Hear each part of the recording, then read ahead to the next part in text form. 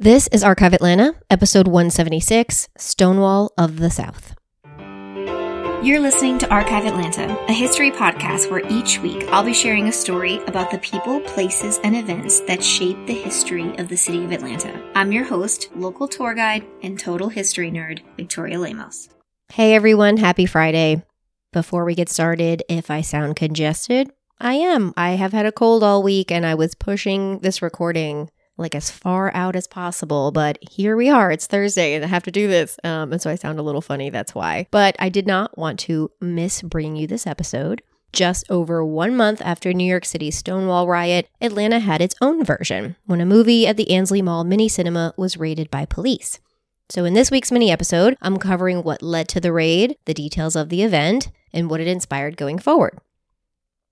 As with any history of a marginalized community, this was not easy to research, and so I relied heavily on articles that had been written about it previously, along with digitized archives from Georgia State University. They have a really amazing queer history collection, as well as copies of The Great Speckled Bird, which will certainly have its own episode one day. And I also want to note that this is fairly recent history. I've started to get into the 60s. I did it last week too. So in comparison to what I'm normally talking about. And so the people involved in a lot of these things are still alive. They're still living in Atlanta. And so that always makes me a little nervous. Like in a perfect world, I would have made time to interview them and, get this history firsthand. But I have not yet won the lottery, so I still have to work a 9-to-5 job. I still have to take care of my family. So I did the best that I could. I'm going to post links in the show notes to articles and podcasts that you can listen to for more information or to hear this directly from the people that were there. Before we get into the Stonewall of the South, we need to talk about this period in American history. In the 1950s, Senator Joseph McCarthy was on his quest to rid the federal government of alleged communists, and gay people were actually part of this targeted, quote-unquote, un-American group. Media coverage led to a nationwide moral panic against homosexuality, and this influenced cities across the country. So Atlanta at this time is also growing in its population, and it's really becoming an epicenter of sorts for LGBTQ plus people from across the Southeast. And we had our own moral crusader here. And his name was Hinson McAuliffe, McAuliffe. Probably pronounced that wrong.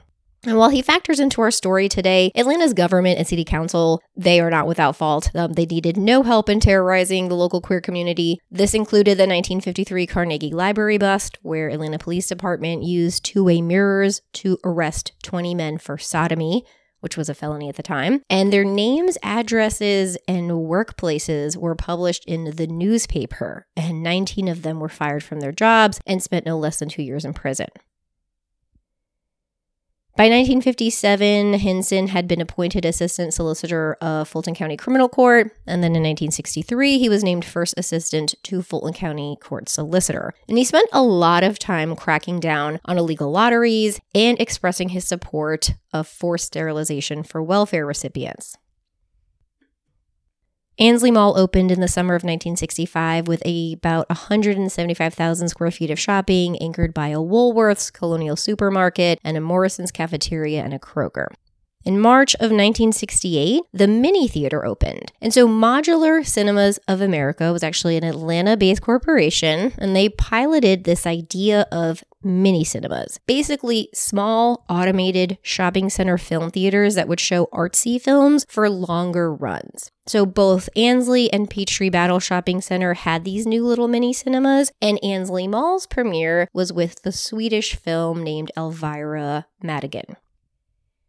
This concept was a success, and so the theater showed over a year's worth of art films leading up to the summer of 1969.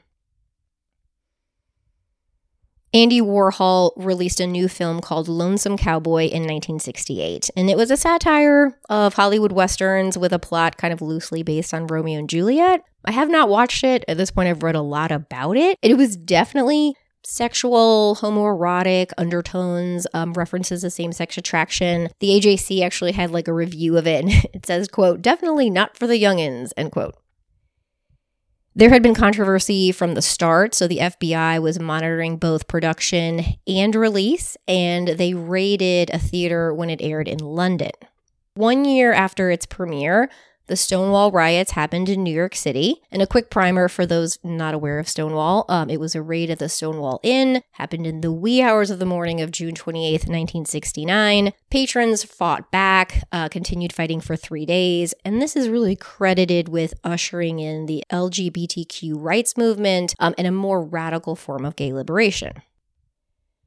Just a month later in Atlanta, Georgia, the Ansley Mall Mini Cinema had been showing Lonesome Cowboys for 3 weeks.